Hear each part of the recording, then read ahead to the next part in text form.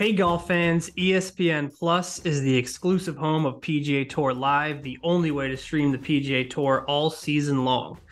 ESPN Plus offers 4 unique feeds so you can watch the golf how you like, stream the main feed, a TV-style broadcast showing you the best shots on the course, or follow every single shot from Rory, Rahm, and all your favorite players with the featured groups feed. Want to spend all day watching the world's best take on the famous 17th at Sawgrass? The featured holes feed is for you. Stream over 35 tournaments every year, from the Waste Management Phoenix Open to the Players to the FedEx Cup playoffs. It's all on ESPN Plus. Sign up now at espnplus.com/golf. We'll do your round of Pelham. You guys want to talk about your round of Pelham? Is that what you're Yes. Oh, okay. I don't want to talk about our golf. It's so bad. It's literally, we both have never played so bad. No way. The both of us together. Like, I've never seen CP play that bad. And actually, he's seen me play worse at Saucon Valley. But this is probably the second worst. Oh my God, that's right.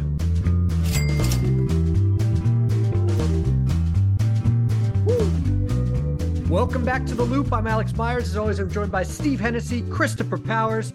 It is a huge week with the PGA Championship on tap at Oak Hills. To talk about that, we brought in a special guest, Michael Breed. Of course, you know him from many different places, but he is also he's a Golf Digest guy. He's a CBS Sports guy. He's obviously a PGA guy, PGA of America guy. So we have a great talk with Michael coming up in a bit. But first, let's talk about what happened this past week. Because, you know, I think none of us were really that jazzed up about the AT&T Byron Nelson, but Jason Day winning was actually a pretty big story. It was about as big of a story as you could have. The other big story, of course, happened before the tournament with Jordan Spieth with the wrist injury. And we talk about that with Michael Breed. But other than that, it's like, what would have been interesting really about this? And lo and behold, Jason Day wins for the first time in 5 years. Guys, we've been tracking him. We've been betting him a bit. We were betting him when he was really struggling the past couple of years. Of course, we miss out, I believed. But what was it? It was nice kind of seeing Jason and Dash Day, a grown-up Dash Day, back in the winner's circle.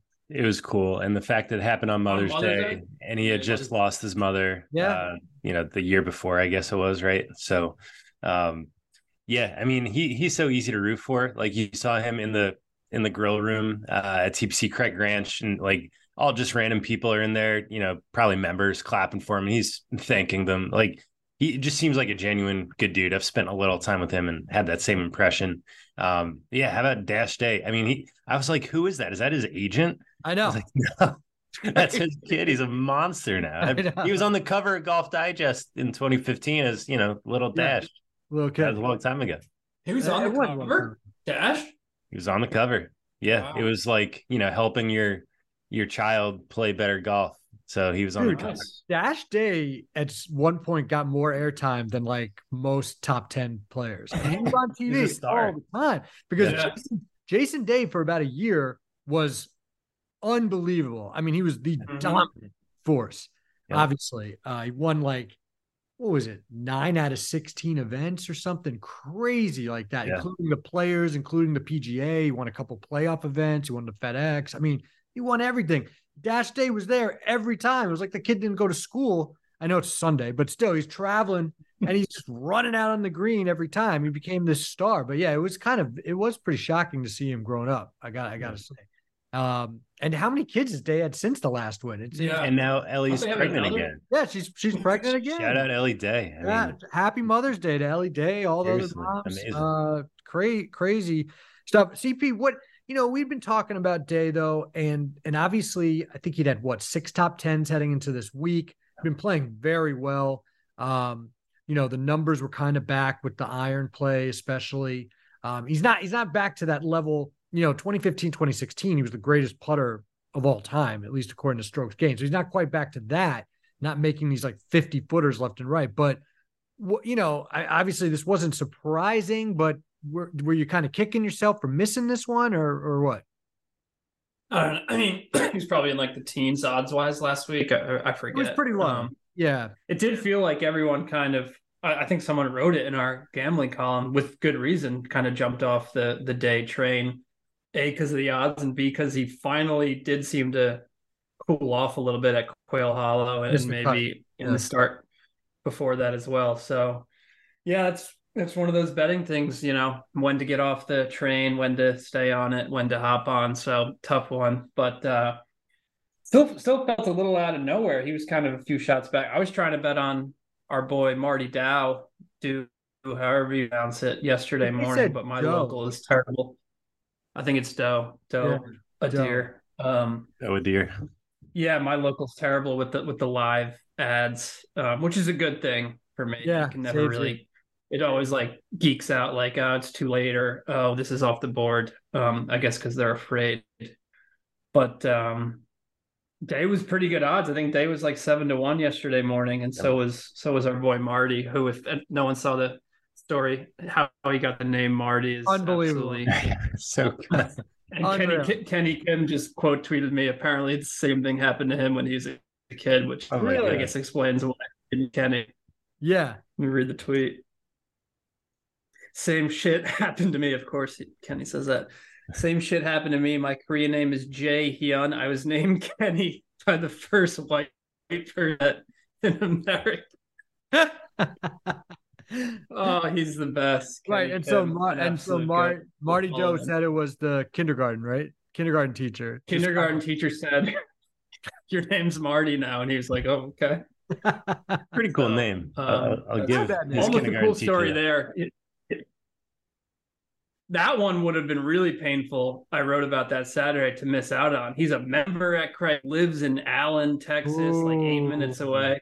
We're always hunting for the home game angle, and that obviously flew over all of our heads because he was probably 200, 250 to 1 and not really having the best year, but still a great finish. He and Austin Eckroad, good to see those guys have a good week and kind of hang with Scotty and Jason Day, but you tweeted about Myers amazing up and down on 17 by Day and then again on 18.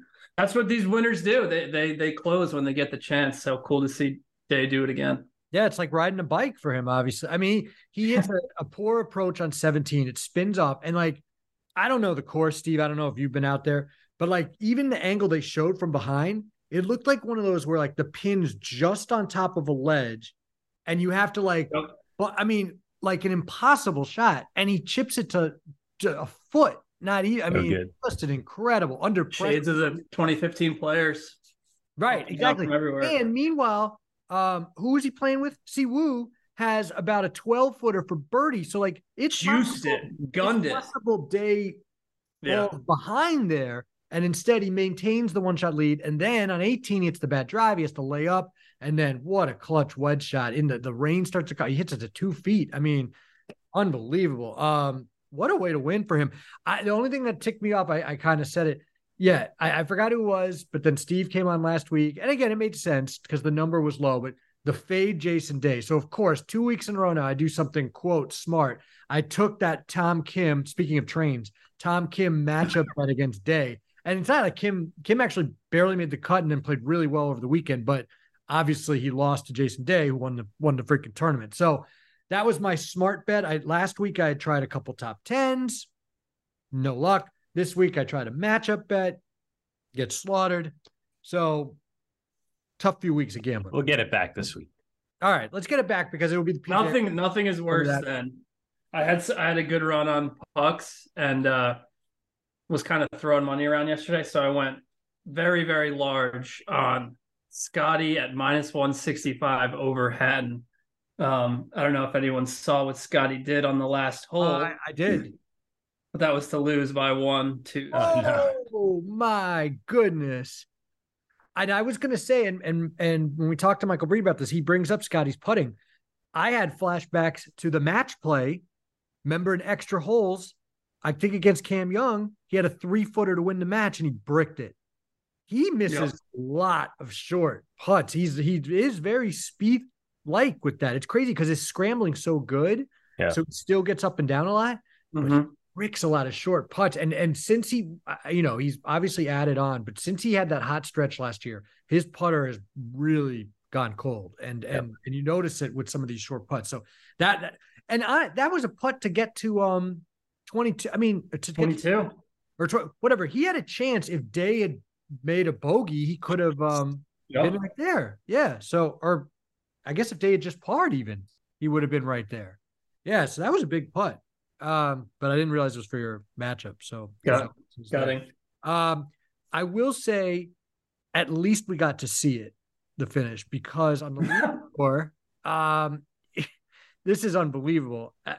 They have a great finish finally, but because of a 2-hour delay, they're about 4 holes behind, and they've got their 2 best players, other than maybe Brooks Koepka, obviously, but you got DJ and Cam Smith going head to head. Brandon Grace was also in the mix too. Don't mean to disrespect him, but DJ and Cam Smith go to a playoff with Brandon Grace. And before that even happens, the CW switches off in almost, it seems like the majority of markets. And I know in New York, they went to Family Feud. I wasn't watching, full hand up here. I was watching Jason Day, but they switched to Family Feud in New York. They switched to something, Ryan Harrington telling us in Connecticut, Murdoch Mysteries. Never heard of it. And then about the Murdoch murders in South Carolina. No. Sorry. This is like a show. It's like a Canadian TV show. No, that would be more interesting. Actually. I was gonna say how many of these Murdoch documentaries are there? No, I'm sorry. This is spelled like the proper way, Murdoch. The MURDOC. The other one is out there with the spelling. So that's confusing. I actually probably should clarify that in the post. But one market switched to a parade, which, by the way, was that parade not going to be shown? It was like in the middle of a parade. It was so weird. Dawson's Creek, Modern Family, Blackish, SWAT. I mean, Penn and Teller. I mean, it just crazy stuff. That's what was on mine. That's what was on my TV. I had it on for all you people who think I'm a corrupt member of the corrupt golf media.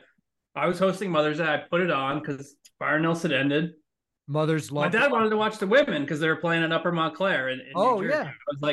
I was like, no, we got DJ going to a playoff here. I'm keeping this on. I go out on the deck to start up the grill and come back in.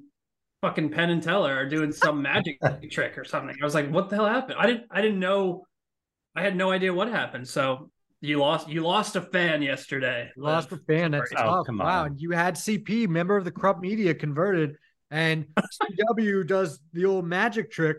Yeah, the old pull the rabbit from the hat. It's gone. I was gonna make a joke about cutting off, sawing off an assistant, but then I realized I can't make a joke with the Saudis. So that's bad. Yeah, can't do it. But all right, wait a second though. Go ahead. So they have an app, right? You could put on the app. You can watch it on the app. All this chatter, you guys are like, oh my God, it's gone. I downloaded the app. I didn't have it. And then I watched it. I actually wasn't watching it. But you're savvy. You're a younger guy. You're savvy. I downloaded an app on my phone.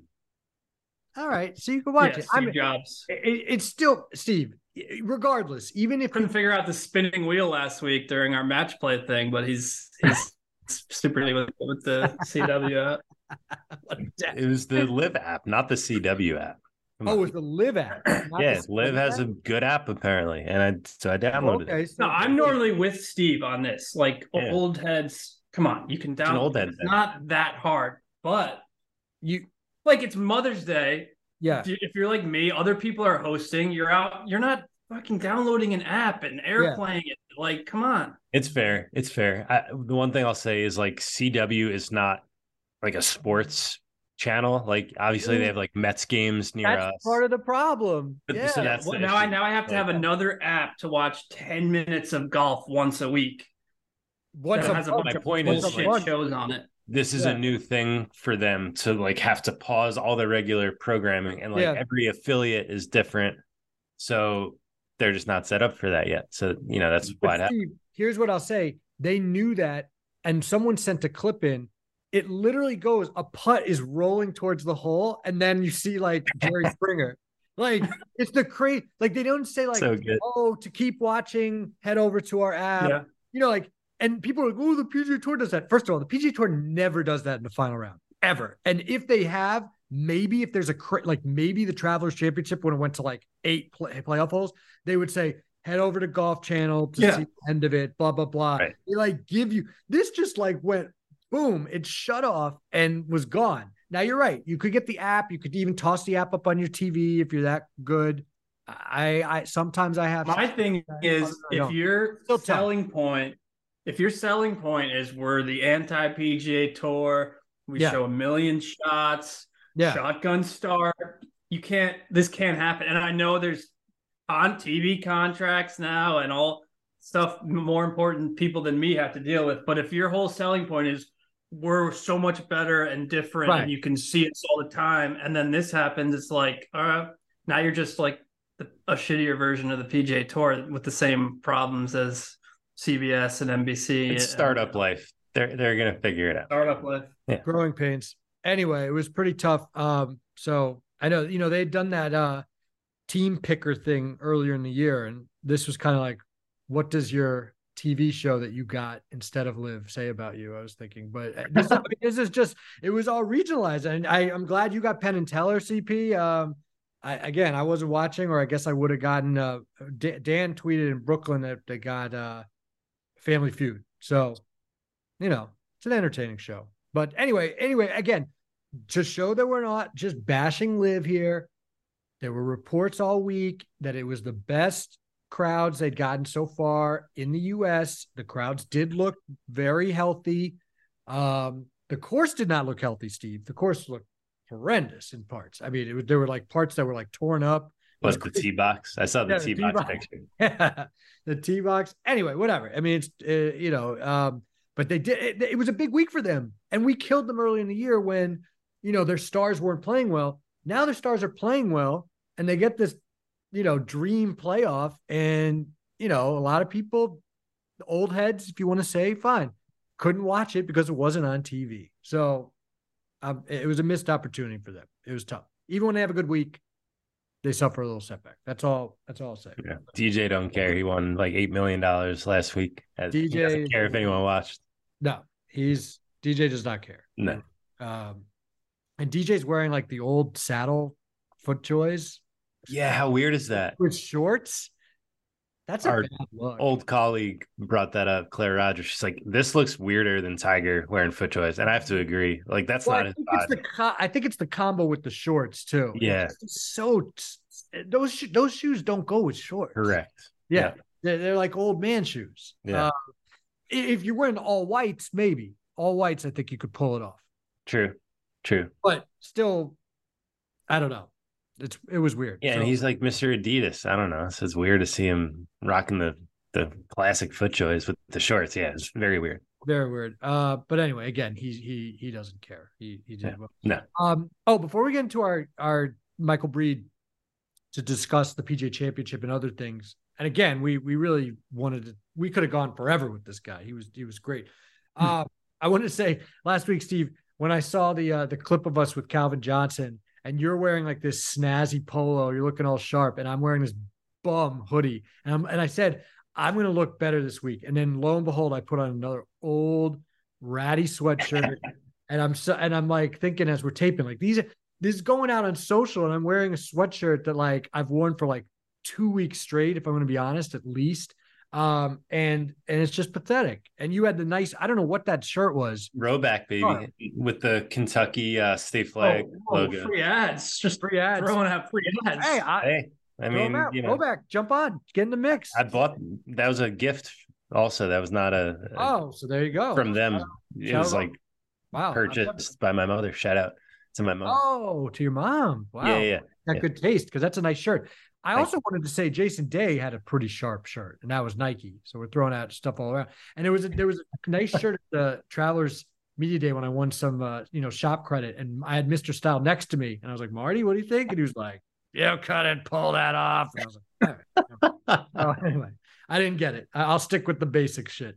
But Steve, you can do it. All right, let's bring in Michael Breed. Obviously, golf instructor extraordinaire, and also TV personality, radio personality, TV actor, as we found out as well from his little cameo in Billions. Great chat with Michael Breed. Please have a listen to our chat with him right now. Experience the PGA Championship like never before with the PGA Championship Fantasy Game. Create a league with friends or Sign up on your own to compete for prize packs of official PGA Championship merchandise and gear. Register today at pgachampionship.com/fantasy. Again, that is pgachampionship.com/fantasy, or through the official PGA Championship app. All right. We are excited to welcome Michael Breed to the Loop podcast. Michael, as anyone knows, hosts Course Record for CBS Sports. He'll be contributing to the network's On the Range coverage live from Oak Hill, airing Thursday and Friday from 11 a.m. to 1 p.m. Eastern time on CBS Sports Network. And also, I got to say, this guy hosts a lot of other things, as we all know. A lot of different caps you're wearing, Michael. New breed of golf on Sirius XM PGA Radio. And, of course, he's Golf Digest Chief Digital Instructor. So, Michael, A, how do you have time to do all this stuff? And B, thank you so much for joining us today. Well, I'll answer B first. Thank you for having me on. A, you know what? I don't know. I got a lot of good people around me, I guess, is the easy answer to that one. Just like, you know, I mean, look, it takes 5 fingers to move a hand. And I'm one of those lucky people, Peter Maurice and others, who kind of help things along for me. So I will say it's an entertaining way to spend the day. And there are 7 days in the week. I can promise you that, and I'm using all of them. Now I understand you have an incredible setup at your home. And are you coming from your home right now? Can I show you the setup? Show us, please. All right, hold on. Here we go. So we're gonna lift this up. Yeah. This is not an easy thing to do, but there you go. There's the locker room. There it is. Yep. That looks familiar. Beautiful. And then there is the studio. Very nice. And then there's the outside. So yeah. So you know what? It's kind of a nice way. We don't have you'll forgive me for messing around with this. It's not a lot of traffic. I only run into traffic around the kitchen. But that's certain times of day. It's not like, we plan for it. Right. I'm actually almost neighbors with you. I'm in Armonk. So I'm right. You're right around the corner. Right around the corner. And I know Nathan and Snedeker and all those guys have been over there all these times. They've raved about your setup and everything. I've never seen it, but have you gone to the Modern Barn, by the way? Speaking of, that's the big birthday night out for the Mrs. and anniversaries. That's a great run. Yeah, great spot. You betcha. 100%. They got a nice steak, good broccoli. Make sure your body is getting the right nutrients. It's fantastic. Maybe they'll have a Oak Hill watch party there this week. You can set up, Meyer. I'm thinking more like an Open Championship watch party more than the other. Yeah, right? Maybe. Yeah, exactly. Yeah. All right, so let's get into it. Obviously, huge week on tap. It's even a busier week than normal, I assume, for you, Michael. You get to do a lot with the PGA Championship. Obviously, you're a PGA professional yourself. Just what does this week mean for you, and how has it kind of evolved for you over the years? It's interesting. I was involved with the very first production online with the PGA of America when they first started doing that. Now that's going back, man, I want to say almost 15 years ago, maybe more than that. It was a Turner product at that point. And Brian Katrick and myself hosted it. That's where I first met Amanda Balionis, now Amanda Renner. Yep. Did the show with a lot of very talented people, Fred Albers and others who we know from listening to it. But it was really, really neat, and we kind of that's where we really kind of started doing all this stuff. And then it kind of eventually grew to where it is now, where all online stuff is now, as we sit here and do a podcast, right? Which was not anything that was being done, 15 years ago. So the evolution has been remarkable. But what does the week mean to me? It's an interesting week because I end up knowing a lot of the individuals that are playing in the event from the PGA professional standpoint.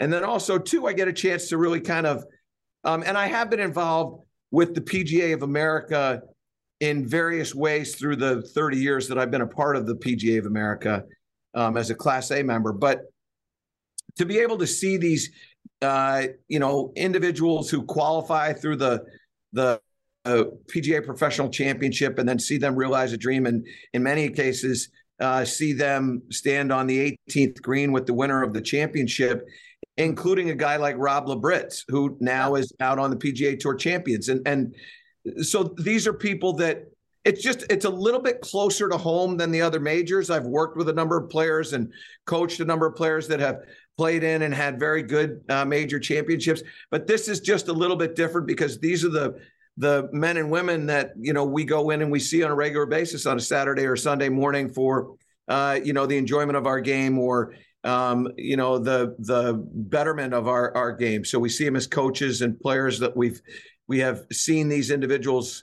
doing the things that they do for the betterment of the game of golf, not just, the PGA of America, but the game of golf. And so it's a little bit closer to home. And it's one that obviously brings me great pride as a PGA professional. As you can see, by the way, if I twist this over there, you can see that PGA Championship flag that's over there. Yes, so, yeah. And, this is another New York PGA. So, wondering, have you been up there? I know you said you're heading up, later today or tomorrow. And if so, if you've seen the changes after the restoration, what you kind of expect from that? It's interesting. So I've talked with Jason Ballard, who's the PGA professional up there, and also Andrew Green, who was the guy who was really instrumental in the changes. And there were a lot of really cool things that have taken place. One of them is, in talking to Andrew Green, he said, we really figured out what Donald Ross was trying to do with this property after going back and seeing the notes from the early 1900s that he made and what he was attempting to do. And so I think that's a big deal. I think they brought back some of the runoff areas that, we think about a PGA Championship back in 2013 or even 2019 when the PGA of America was last there with the seniors. And what we're going to see is a very different Oak Hill. We're going to see a golf course that is the typical Donald Ross greens that are sort of the lifted up greens. We're going to see some runoff areas where the ball is going to move away from the whole location. And what I kind of think is that that's going to make the options around the green a little bit more challenging. But I also think too, where it's different is this is a May PGA versus an August PGA. And so the grass will be a little bit hardier. I do think that distance is going to be a big part of this championship. And I think the fairways, from what I'm told by Jason, the fairways are going to be at about 25 to 28 yards wide.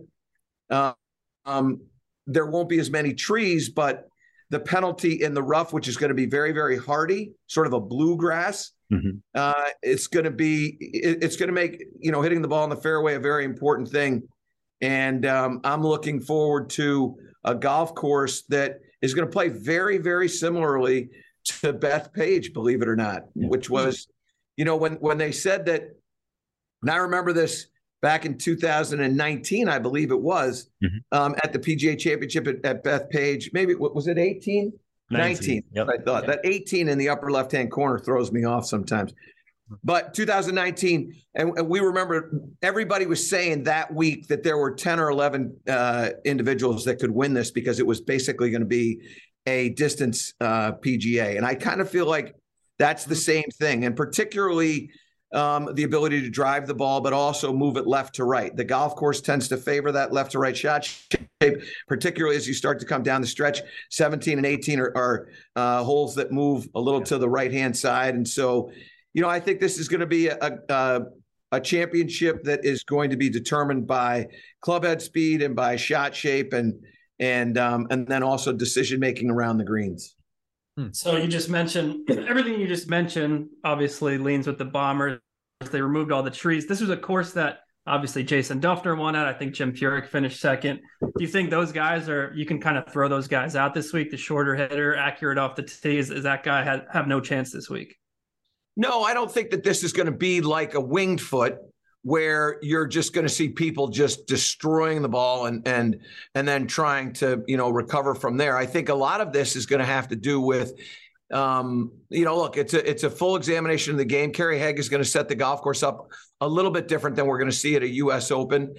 But what I think is that in order for that player to have that kind of success, and you're talking about like a Brendan Todd type player, right, who doesn't hit the ball very far, I think that in order for them to have success, they're going to have real precision with their approach shots into greens. And I think that you're not going to see a lot of birdies, but I think that, I think the scoring is going to be sort of the winner's going to be in the high single digits. Mm-hmm. And I think you'll see a lot of people get there. But I think that you're looking for a player who will make up for lack of distance with precision with the irons and short game. I think there are times at Donald Ross golf courses where if you hit the ball in the fairway and you're going to elevated greens, that spin control will be an interesting thing too, because those fairways will be a little bit harder, so that ball is going to sit up a little bit more. And I think players that have those shorter clubs into the greens are going to have to be mindful of the spin, and I think that's a big part of the week. But I think that I don't want to rule out the slower club head speed player. I just think they're going to have to really have a phenomenal week to be a part of that come Sunday afternoon.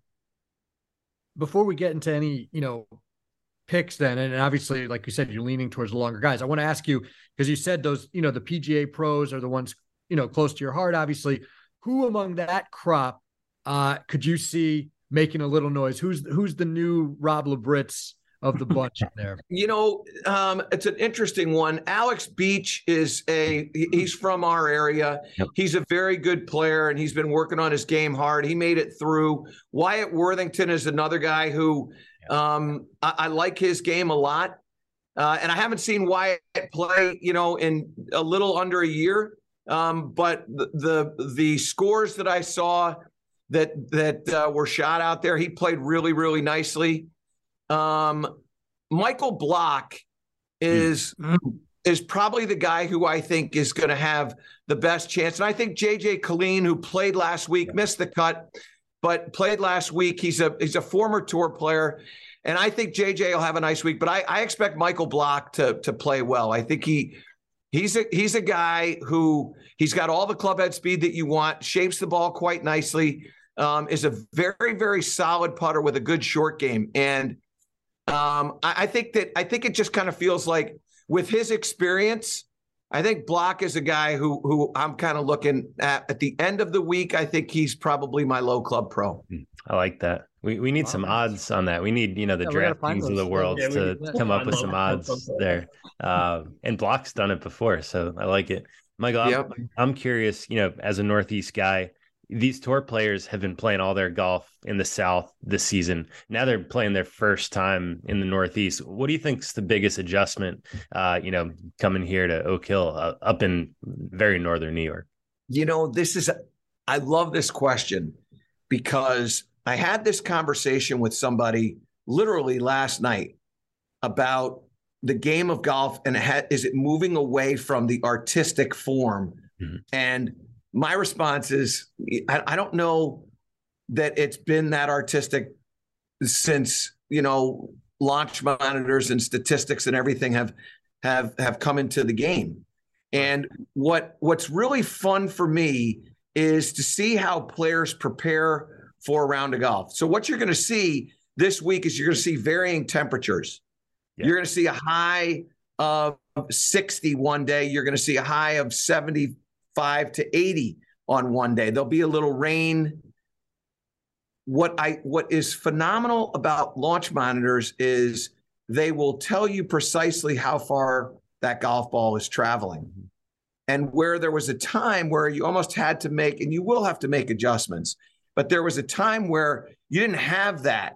And so there was a lot more artistic kind of interpretation of predicting something that you didn't really know exactly what was going to happen. Well, now we measure everything. Mm-hmm. And, it's no longer guessing. It's all knowledge. And so when I think about what I think the Northeast, yeah, but no, because you go over to a U.S. Open at Pebble Beach and the temperature was a little bit colder, and all of a sudden everybody's out there with their launch monitors. They go, well, you know what? I'm hitting it 7 yards shorter. Okay, well, they make the adjustment. It's no longer figured out by the time you get to the fifth tee. It's figure it out well before you get to the first tee. Right. And so I do think that the grasses will be something that you got to get used to. I think short game will be something that you're going to have to get used to, but I don't worry about their ability to predict the distance that the ball is going to travel, because they're so precise in what they do. And so I think the real challenge will be moving to the Northeast will be this really hardy grass that they're not going to be quite used to right now. But I think that it will take them no time to get used to it. Yeah, that makes sense. We've been talking about some Met area guys. Cameron Young is obviously a Met area guy. I'm assuming you followed his career like we have. Alex is a New York guy. Steve's a New Jersey guy. I used to work for the MGA and covered Cameron Young. Now he's on the cover of Golf Digest. No big deal. I'm just curious, what's it been like to watch his career, see where he is now, and how do you like his chances this week? So it's funny because last year we kind of documented Cameron in his quest to get to Masters, and then obviously in his quest to get to Tour Championship and all that. And it was incredibly fun to watch it, because here's a guy who we obviously were well aware of that others weren't that well aware of, and we were trying to get him more well known. Well, to your point, now he's sitting on the cover of Golf Digest and he's doing ads while we're watching, PGA Tour and all that. And so it's been wonderful to see. And David Young is a guy who I've known for a long, long time. In fact, I proudly took David down at Westchester Country Club in a playoff, and when we were assistants, when we were both assistants, and this goes back into I think it was 1988 or 89. I can't tell you that it was which year it was, but. And so I've known this family for longer than I've been in a Class A member of the PGA of America. But anyway, that's great. So what are my expectations for Cam? I think that last year Cameron was in the throes of getting to a level in his game where we all know who he is. He went from not being a top 20 player in the world and not even close to now being a top 20 player in the world. Well, what comes with that are these added responsibilities. And the added responsibilities are interviews. They are endorsement deals. They are corporate days. His time is now getting stripped away from him. And what we're seeing is the sophomore year after a great freshman year. And my expectation is this. I think once Cam gets all this all figured out, I think Cam's going to get back to the Cameron Young that we're used to, and he's a very, very, very good competitor, and he knows how to score. But I think that his challenges have been managing his time, and I think that it takes time, just like somebody wins a major championship and they've never done that before, and now their time is going to, everybody wants their time. And the same thing has happened for Cam. And so you've seen some of his statistics drop off a little bit, and his performance has dropped off a little bit. And what I think is that he will eventually figure that out. And when he does, he's going to be fine.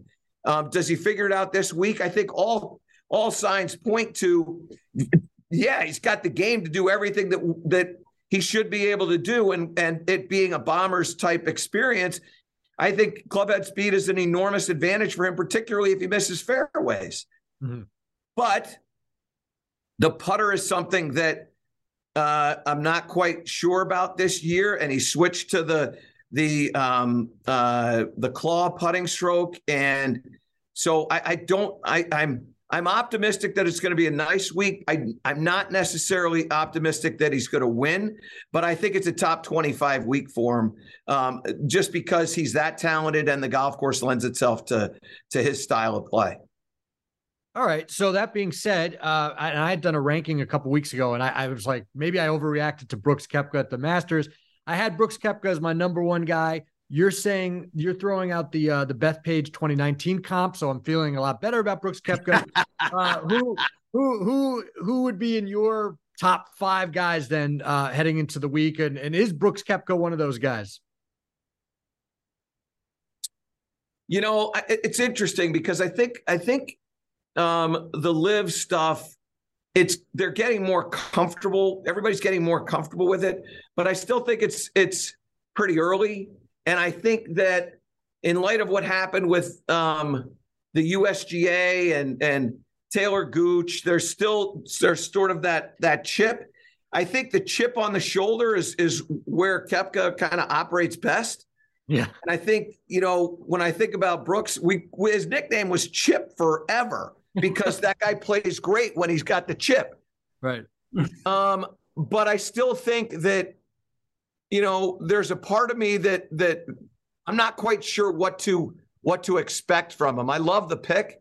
I think if they didn't have to deal with all the things that they are dealing with, I think that, you know, you would probably see him, you know, contend.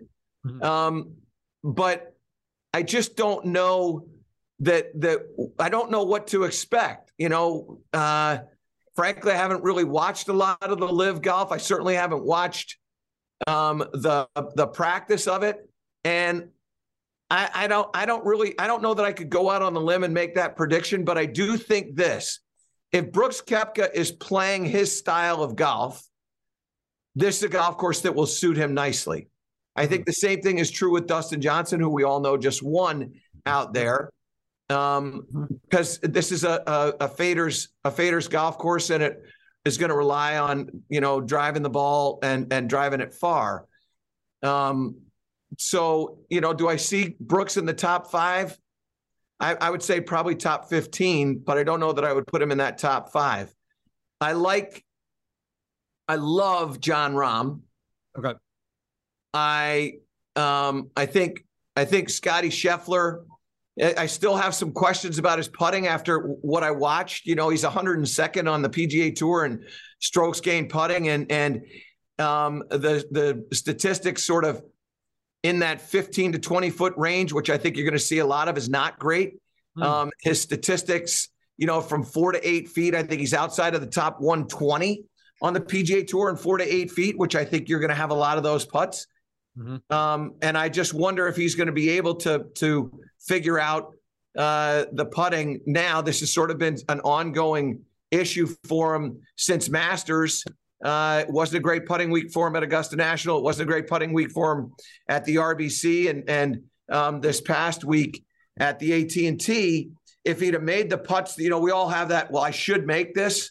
If he'd have made the putts that he should have made, you know, he quite possibly would have won that event. The putter, I mean, he hits it up there. He hits a great bunker shot on 18 on the last day, and he's got 3 feet and he misses it. And you just kind of go, what? Yeah. Like that meant nothing. He wasn't going to win the tournament. He just could knock this in. Like it almost becomes easier for him because it means nothing, and yet he couldn't make it. And so I still have my reservations with Scotty. I'm not quite sure what to expect from Rory McIlroy. But, you know, my go-to guy this week is Rombo. I just like where he is. And my dark horse is Keegan Bradley. Oh, yeah. Northeast I really connection. like Keegan. He's having a great ball striking year. He's obviously got the win. His putting is very good. I think he's like 51st or something like that in strokes gained putting. Short game is solid. And this is a style of golf course. While he might not have played it, this is a style of golf course that he's going to feel quite comfortable on. He played it obviously back in 2013 when the PGA Championship was there last, but it's a different golf course now. And I think he sees these types of golf course really, really well, and it almost feels like a home game for him. And so I expect him to have a good week. I like it. Last one for me, Michael. I'm curious your thoughts on one guy who's, you know, when it's the PGA week, we're always curious about Jordan Spieth and how he's going to do. And, you know, just like Scotty, it's been kind of the putting that's held him back. But, you know, curious just from what you've seen of his swing and, you know, what he's working on with McCormick and where his game's at, because he's been really close a lot this year, just hasn't gotten it done yet. Yeah, I think there's a lot to be excited about with Jordan. I think the one thing is the wrist. You know, he had to withdraw last week, and that's a tournament that he really wanted to play. You know, he's a Texas kid. This is almost a home game for him, and he had to withdraw. And so, you know, you wonder how much practice time he's had, what the wrist, like that. The whole thing to me is Jordan and the wrist. If it's a good wrist, what do I expect? Again, you go back to Bethpage. He had a great PGA Championship at Bethpage. I think he finished third during Sunday. A period of time where he was really nowhere near being on his game. Right. And so, you know, the expectation is that I think he's going to have a good week. It's also one of those weeks where, and I haven't seen this, so I don't know this for a fact, but they've taken out a lot of trees. And when I talked to Jason, he had a line, which Jason worked at Augusta National like I worked at Augusta National. And we sort of have this line, which we use, which is correct. And it is this. I said to him, you know, have we taken out hundreds of trees or thousands of trees? And he's taken out, and he says, we've taken out the right amount of trees. Right. And that's the type of response that you expect from somebody that has had the schooling that we have had at Augusta National, right? And so when you play a major championship and you're errant, and what can happen with Jordan is he can get errant off the tee.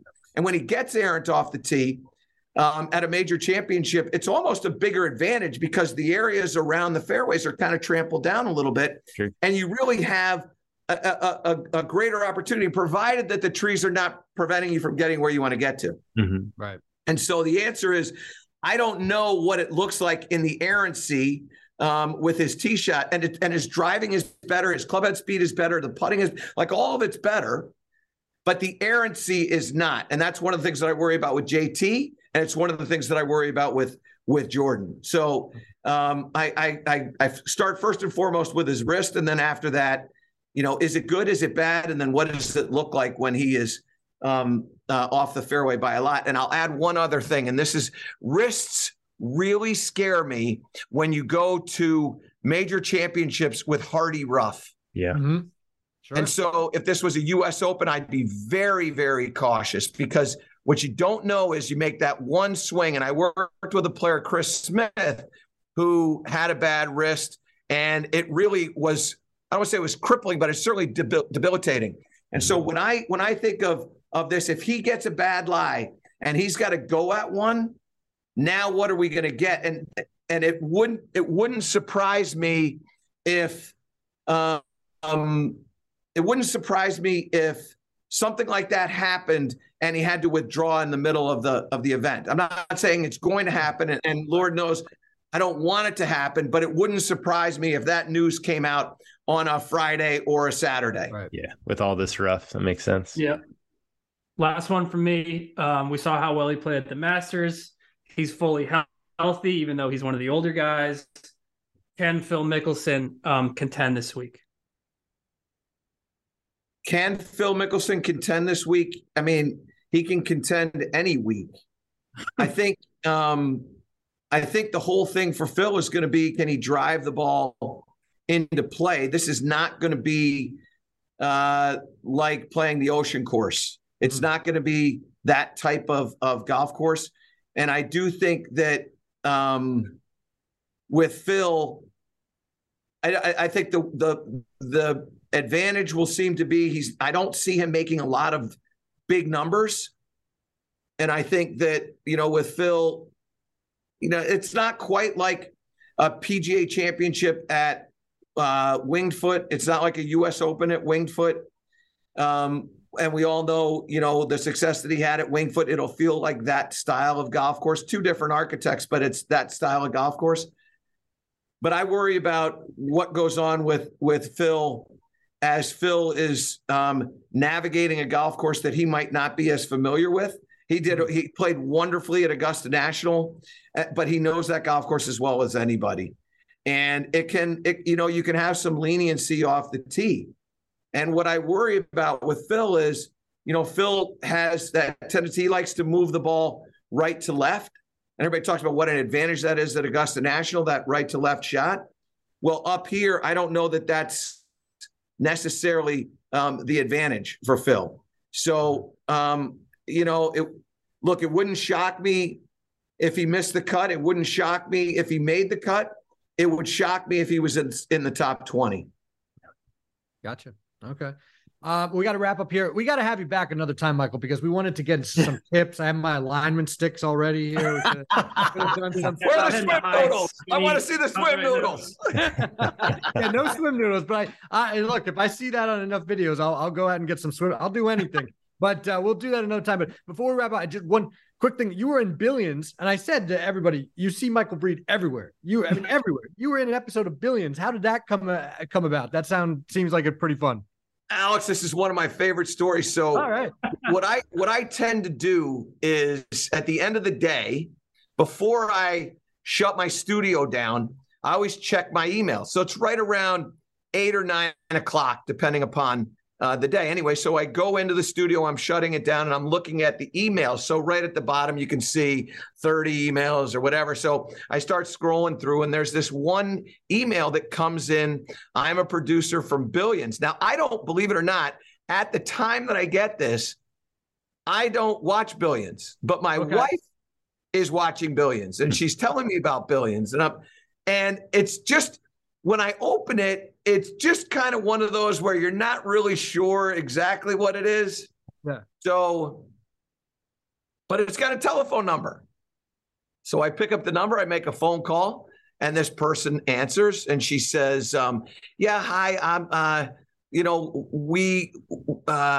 Brian Koppelman is a big fan, and he wanted to see if you wanted to come on to Billions. Wow. And the email had shown up like 5 hours earlier. She said, but in the meantime, we've asked Jim Furyk if he would like to do it, and Furyk has agreed. Oh my God. So I said, well, look, I don't know what you've got going on, but I'm happy to do, if you guys still want me, I'd love to do it. And I certainly appreciate the ask, and so on and so forth. So as soon as I hang up the phone, I walk into my wife and I go, I printed out the email because I wanted her to see this. And I go, sweetheart, just take a peek at this. And she reads it and she looks up at me and she goes, you've got to be kidding me. And I go, no, I just spoke with the woman. They got Furyk, but they're thinking that maybe they can figure something out and get me in there. So she's going nuts. And they say at Billions, you can't say anything to anybody about this. So I say, right, sweetheart, you can't say anything to anybody about this. And they call me back the next day and they go, you're in, here are your lines. Wow. And so I needless to say, pretty exciting. I go in there and I'm kind of laughing and I'm having some conversations with everybody. And I do you have golf balls? Do you have shoes? And so I bring in a bunch of stuff for everybody. And of course, Titleist and FootJoy are all thrilled that they're a part of it. And anyway, so I go in and I have no idea I have no idea what to expect from this.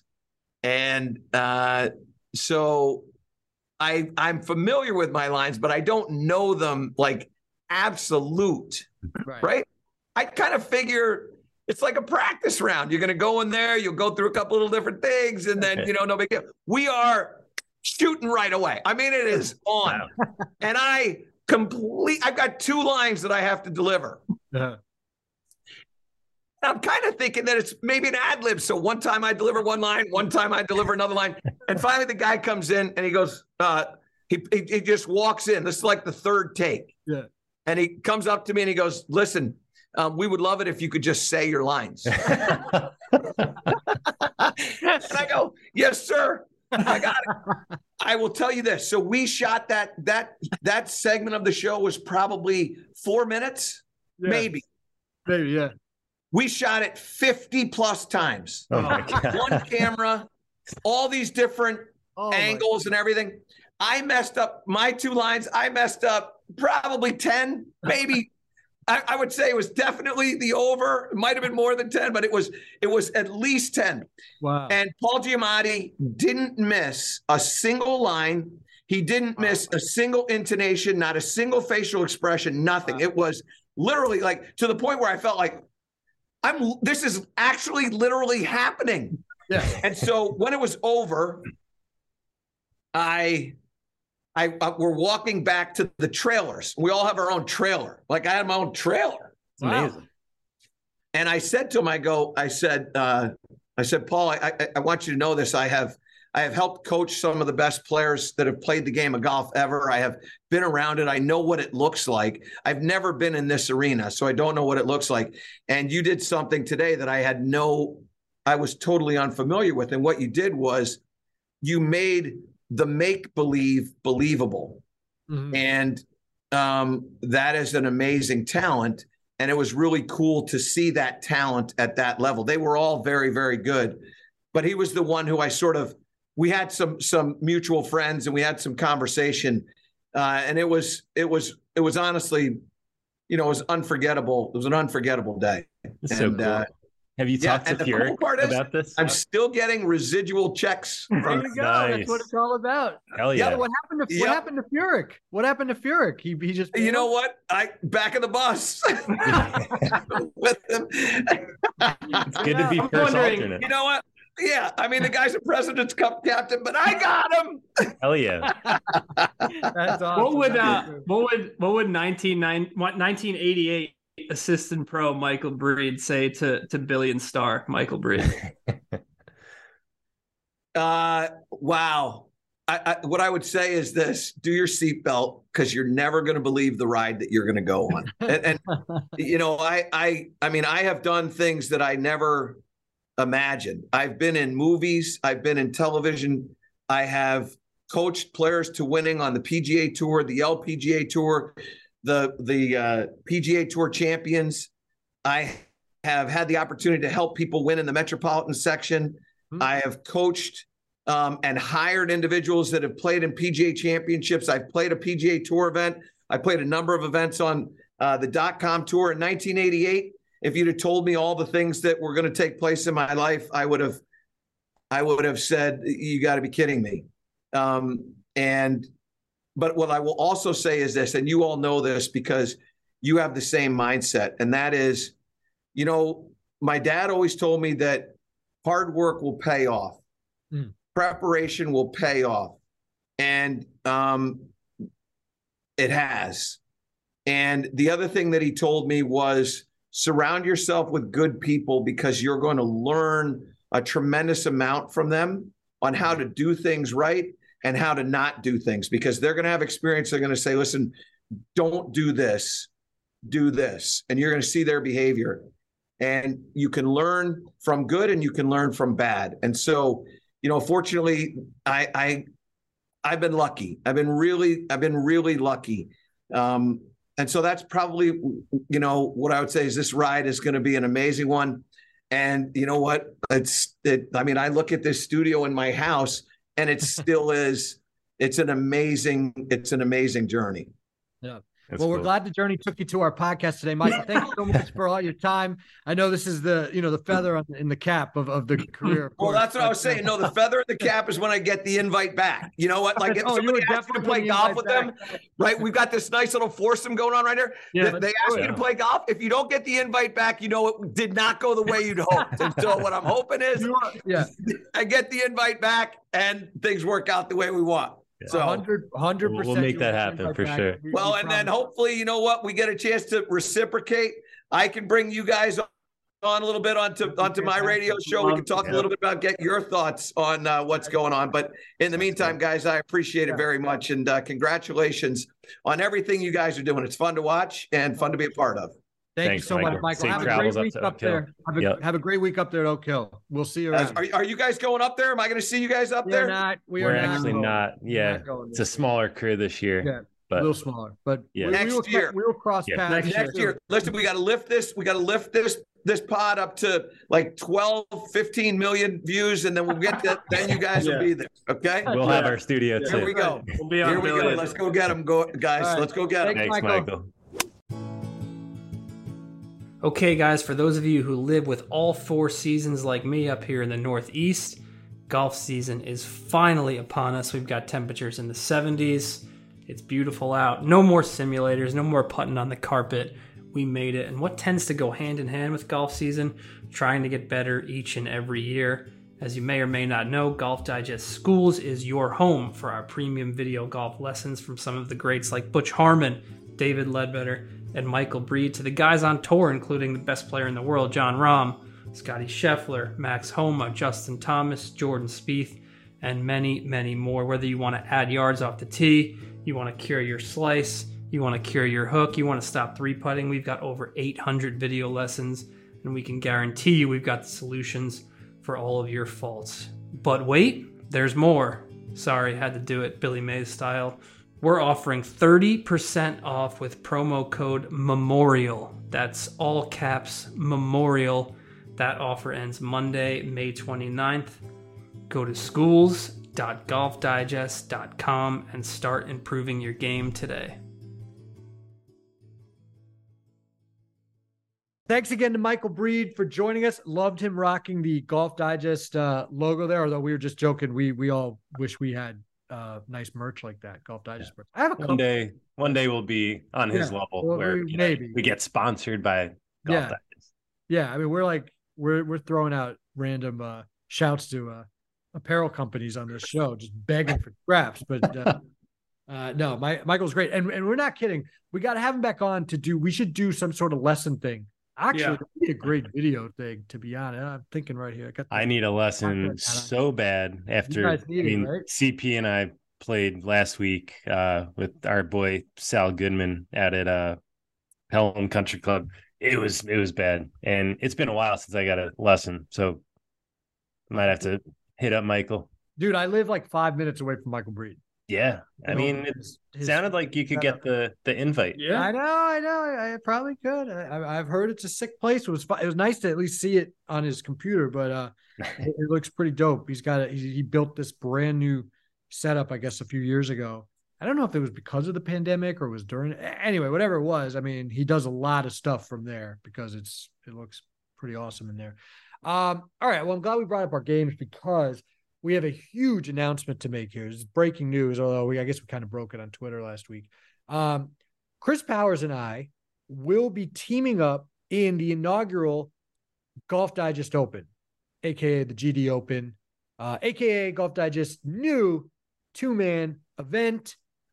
We will be playing in one of the 8 qualifiers, right, Steve? 8 qualifiers, yep. At a course that Steve is very familiar with. That's why Steve's not playing. It really wouldn't be fair. It's his home course, Watchung Valley. I've already come up with a hashtag because you need a hashtag for everything these days, and it's Watch Out Watchung, because that's where we're coming, me and CP. Although, CP, what is going on with your game? Steve, it just said you guys are chopping it up at Pelham. I know you've been saying all year you have a lack of pop. What's going on? Got to get that handicap up. In fairness, that course, if I could come in eking, and I would probably struggle to break 90 at that course. That's the type of you've played there, right, Myers, or no? Not yet. Pelham, we're talking about. Many years ago. Pelham Country Club. I used to work there, so I played on Mondays, and then I also, that stretch where you cross through the street. Yep. I used to literally park there on Mondays and just walk out there. Oh, amazing! Out there. Also parked there for some other things, but we won't get into that. Go ahead. It was a very secluded area. Yeah. Catch the drift there. It is secluded. It boxes you in. I don't do well at courses that box me in and say, you have to hit this club right to this spot. I like courses that you hit it and you go find it and try and make par from there. And that's not Pelham, however you say it. You gotta target golf. You gotta shot shape your way around there. And I'm Watchung's wide open for you. Watchung is wide open. That's why I'll be fine. I'll be fine there, Myers. It'll be July. You'll be back. Wide open, can swing with impunity, as they say. Right. That's not the case here. All it takes is a little bit of doubt for me on a tee box, and it's going to be a long day. Double out of the gate. Had to make like a 20-footer on 2 to make bogey Oh, that's and a tough par three. Double. It's just a double. Those courses are double fests for me. I just can't keep it. I can't keep it on the in between the lines. Number one used to be a par five, and it was an easy par five. Yeah, what a tough par four. I've heard it's a par four now, which I can't even imagine. Can't miss left. If you miss right, you're blocked out. Not good for me. Yeah, I like to miss both ways. We have to talk about the 14th hole quickly because CP was up on the hill. Do you remember this hole, Myers? There's a huge rock outcropping to the right side. See, they changed the routing too, so I would probably know the hole, but it might not have been 14. You tee off from like the halfway house. Like there's 2 tee boxes close to the halfway house, and this is the 14th hole up the hill, and then down to the left, great green. Yes. CP is to the right, like right next to this rock outcropping, like has a shot. And no, I didn't. Not really. He was blocked. I thought I did. He thought he did. And I turned to Saul. We were playing with him. And I was like, dude, we should be videoing this. If he shanks this, he could kill himself. He shanked it and almost killed himself. It wasn't a shank. It was a blade. Okay. I thought I could hit like some kind of miracle flop shot while I'm shooting 1 million. You almost killed yourself. I'm going to pull a Phil Mickelson shot out of my ass. Right. And I just completely lifted up, and I don't know how the ball missed me. I really don't. I like felt it go through my legs or something. I couldn't tell you where it went through, where it landed. Wow. And then just like a dog chipped my way up for. That's probably an 8, but hit a tree. Next USJ shot. handicap system says we can only take double, so I took my double and that was that. Wow, tough start to the. Well, just to highlight the lack of pop, that hole last time I played there was Saul and Andy Lack hit an amazing drive that stayed up on the left side of the fairway. 7-iron in, made a great par. This time I actually turned right to left. I think Steve was in the bathroom. He would have said something. He would have been like, "Oh, Drew." It was like 70 yards short of my drive the last time I played there.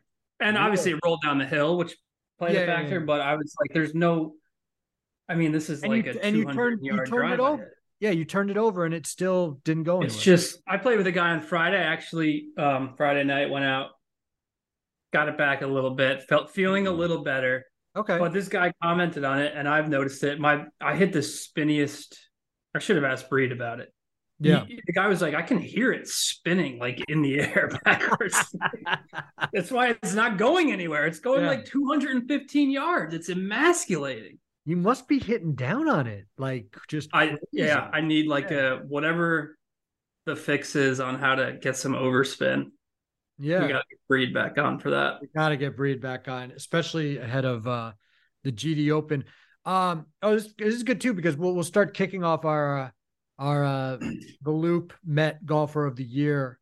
That's right. Saying again. We got match play. We're going to have match play coming up. Steve is the commissioner once again. We got a full field once again, 33 people, right? One playing match. That was exciting with the draw for that. We obviously will be in the thing together. GD Open. You guys played Augusta already, so you guys are way ahead. I've told you guys I happened to be playing the same day. Burning Tree Country Club in Greenwich, like right near where I live, kind of. I mean, back roads through. By the way, the sickest houses I've ever seen. I pulled over and took a picture of one. These people would die if they woke up and they were only in the top 1%. I mean, it's like it is the 0.01 of the one. It's absolutely insane. These back roads getting to Burning Tree. And it's a spectacular course, really nice, beautiful course. I told you guys, I'm proud, but I'm also, because I haven't played much, but 35 on the front, 1 under, and then 45 on the back. So I ended up with my usual 80-81 in a very weird way. So like I came away very disappointed, upset, but I was also like, you haven't played much. You shot 1 under the front. That never, I mean, I do that once a year, maybe. So very weird. So I wanted to talk to Breed about that too. How to, close out a round when you're cooking. Here's a good debate, a live debate that just popped into my head, because it kind of goes hand in hand with the way I've been playing recently. And I played with a guy on Friday who did what you did, Myers, but he did it in reverse. He shot like 49 on the front. I usually would go in reverse. Yeah. Yeah. Do it in reverse. And then he turned it on and shot like 30. I knew the guy could play, could tell by his swing. He was just chopping it up on the front. Yeah. I think he went 49-38. I went 42-42. And I've done that like 5 times now this year. Mm-hmm. And I was thinking about it. I was like, I would rather have the good 9, bad 9. Than the boring ass 42 with 7 bogeys and a 2 par. Like, I would rather turn it on the back or turn it on the front and limp. I really would. It just makes you feel a little more confident. I feel like having a good 9 in your back pocket. Yeah, I was going to say that's a great debate, and maybe that's part of the reason why I don't have the right mindset. But like when I knew I was 1 under. Obviously, once I birdied the 3rd hole, and I like was in my head like, come on, shoot a under par 9, and as soon as I parred 9, it was like boom. It was almost like a round. You know, for some reason, like 9 holes weight off your shoulders. Like, right. It's like a weight off my shoulders, and it's like something I can say, oh, I shot a 35, I shot a 1 under a 9. Like it's like, and then it was like, whatever. But like, obviously, you know, I didn't keep going. I was even through 12, and then I 8 over on the last 6 holes. But yeah, Steve, how do you feel with that? Would you rather have I'd rather have the good 9 second, so you leave the course feeling better. I mean, make the beer taste better. My buddies were like, "What do you mean you didn't break 80?" Because they also want my handicap to go down too. So they were accusing me of Club Pro shenanigans. By the way, it was a differential of 6.5 as an 80. I mean, if I hadn't just shit the bed, this would have been like a huge. My handicap would have gotten slashed. But yes, Steve, I mean, you want to walk away feeling good, I guess, but.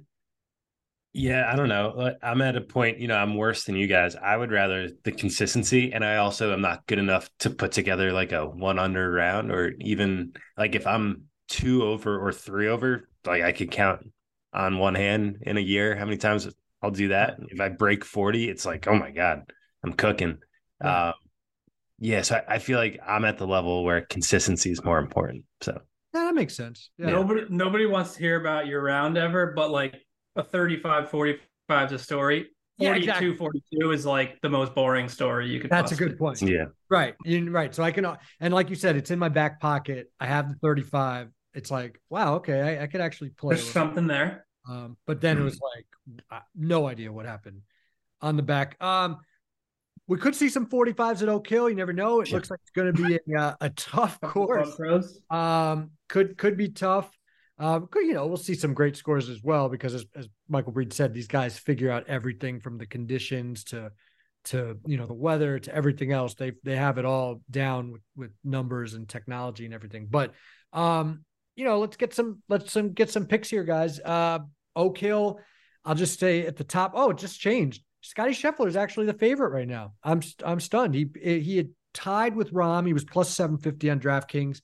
So was Rahm. Now Rahm's down to plus 800. I mean, basically co-favorites. Rory's down to 14-1. You got Cantley 16, Xander 16. Wow. Brooks, my pick 20. When I first picked him in our thing, he was 28. So I thought, 28 on Brooks is a great bet. Day slashed from 40-1 to 25. And he's with Tony Finau 25. So guys, what are your thoughts right now as we head into this second major of the year? Can I do a minute on the golf course? Oh, sorry, Steve. Right? I jumped you on the course. Steve, go ahead. It's a major. We'll let you talk about Oak Hills. All right. It's worth talking about. It's a top 25 golf course in the country. Oak Hill Country Club just underwent this, enormous restoration. I think Andrew Green called it a sympathetic restoration. So, didn't restore everything back. And Michael talked a lot about, he talked to Andrew Green too. So we don't need to go too deep, but I talked to a few caddies yesterday who were on site. They can't believe the bunkers, both fairway bunkers and greenside bunkers that Andrew Green put into place. And, some of them will be like, you have to kind of chop it out. If you're at the front of these greens, you're not going to really be able to advance it too much. If you're kind of middle or front, it'll be fine. But, these are true hazards. I think, everyone is making the Bethpage comparison, which I think is very apt. I think Wingfoot is also a pretty good comparison too, because, what we saw there and what Bryson did was just bomb it everywhere, which everyone expects people to do at Oak Hill. But I think the biggest difference people don't talk about with Bryson, what he did was his short game was so damn good, but he was also able to run up the ball. All the greens at Winged Foot, like Tillinghast greens, are so tough, but you're able to run them up. Like the openings in front, like there's usually not bunkers there. And Oak Hill is kind of the same way. There's only 3 holes where, there's bunkers in front, or, it's really steep uphill where you can't just kind of run it up with a chip shot or a little punch. So I think it could play pretty similar to Winged Foot, where, guys are just bombing it as far as they can. There will be a few guys, there always are plotters who find their way to the top of the leaderboard, but distance, I agree with Michael, it's going to be pretty paramount here. But it should be good. I mean, these greens are very good. Obviously Donald Ross originals, and there's some brutal holes.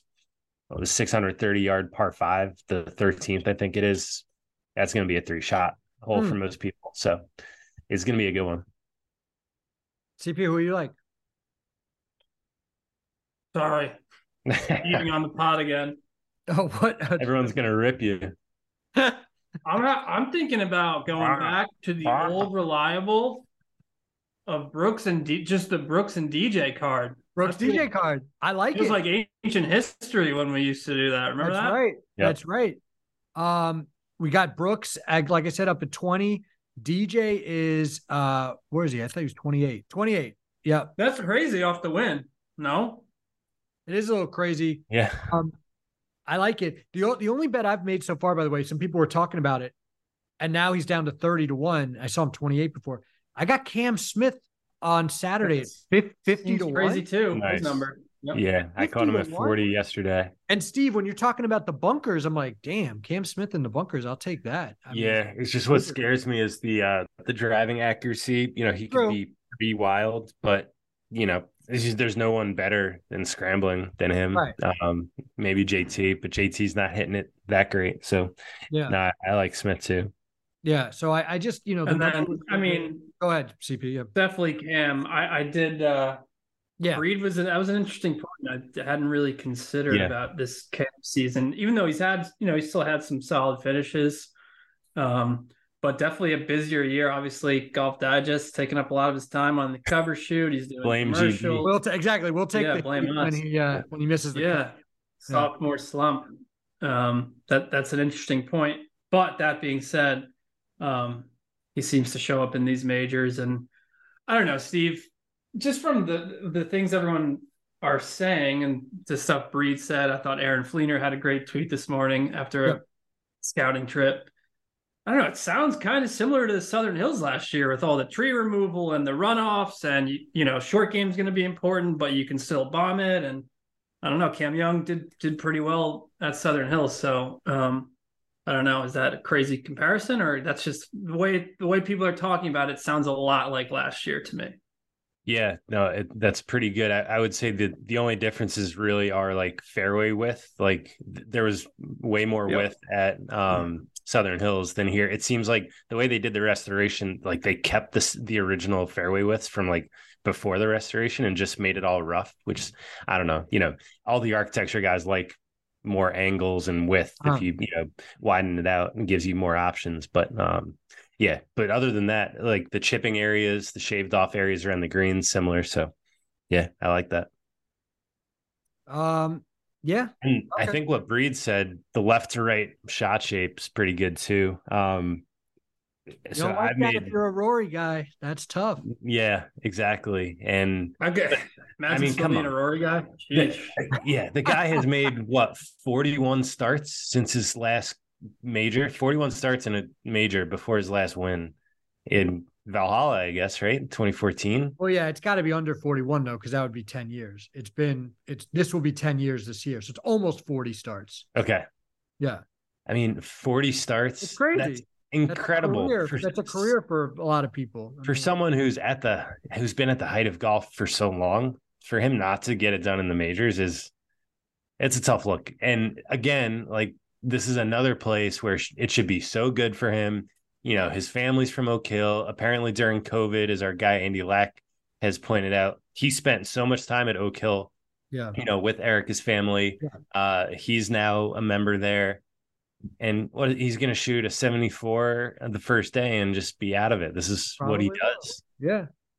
Brutal. What will we should be able to bet on what excuse he uses this week. All the PGA Tour duties. Don't put this on TikTok or this is not being clipped. I'm not trying. Yeah, we'll get. I don't want that smoke. Yeah, duty. Oh, I had too much family here I had to attend to. I know the course too well, and it actually worked against me. It means too much to me. I actually have to disassociate. It doesn't mean enough. I actually don't care, but I do care. But the majors are amazing, but they don't really matter. I don't know. There's a lot of back. He's just so open and honest, though. This is all out of love. If anyone, I'd love for him to win, but we all want him to win. But it's just been a long time since he's actually done it. Yeah, it's been a long time. Yeah. However, the left to right shot shape, if I could give my picks. So I already made all my bets last night. Cam Smith talked about already. DJ as well was 33-1. So I'm on him and Cam Smith. And then Xander, left to right shot shape. He loves the little fade. He's playing so well right now. Kind of all aspects of his game are dialed. So there was a 24-1 on FanDuel last night. So I jumped on that with some pretty serious weight. So we're pulling for Xander. I feel like this is a perfect spot for him. Same with Fitzy. Fitzy's kind of figured it out the last month. Obviously won at Harbortown. This should be a good, it should suit him very well. Bomb it off the tee. His short game's elite. Southern Hills, he was right there. 35-1 on Fitz. No one is going to bet him because it's not sexy, but I think it's a good bet. Last Northeast Major, obviously won it. So, and then Hideki. I think Hideki showed me a lot last week in Dallas at 50-1. I mean, he's got the iron play. He's got the short game. 50-1 is kind of egregious. So those are my bets. Feeling pretty good about it. I could add one more. That's a pretty big card already. Sounds like it's a pretty big card. I still have room for one or two more. Double long shots, probably. A little room, saving some room for Bryson. I know. Maybe he's 90-1. 90-1. Pretty nice. Yeah. All right. Played well, didn't he? I don't know. I missed the end. He was in the top 5. Yeah, he was up there. Right? Yeah, and with the wing foot comps. Wingfoot. Yeah. Again, just like Augusta, rooting for chaos. So the more LIV guys I can add to my card, the better. They'll all be there. They proved that at Augusta already. Yeah. All right. That's it. Good. Sounds good. Yeah. Awesome. Hey, I'm excited. Obviously, we're all excited for the PGA Championship. Good luck to everybody with their bets. Thanks again to Michael Breed for joining us. Thanks as always for listening. Please subscribe wherever you get your podcast. Thanks as always to our producer, Greg Godfrey, as well. Check back next week. Hopefully, CP's found his golf game. See ya.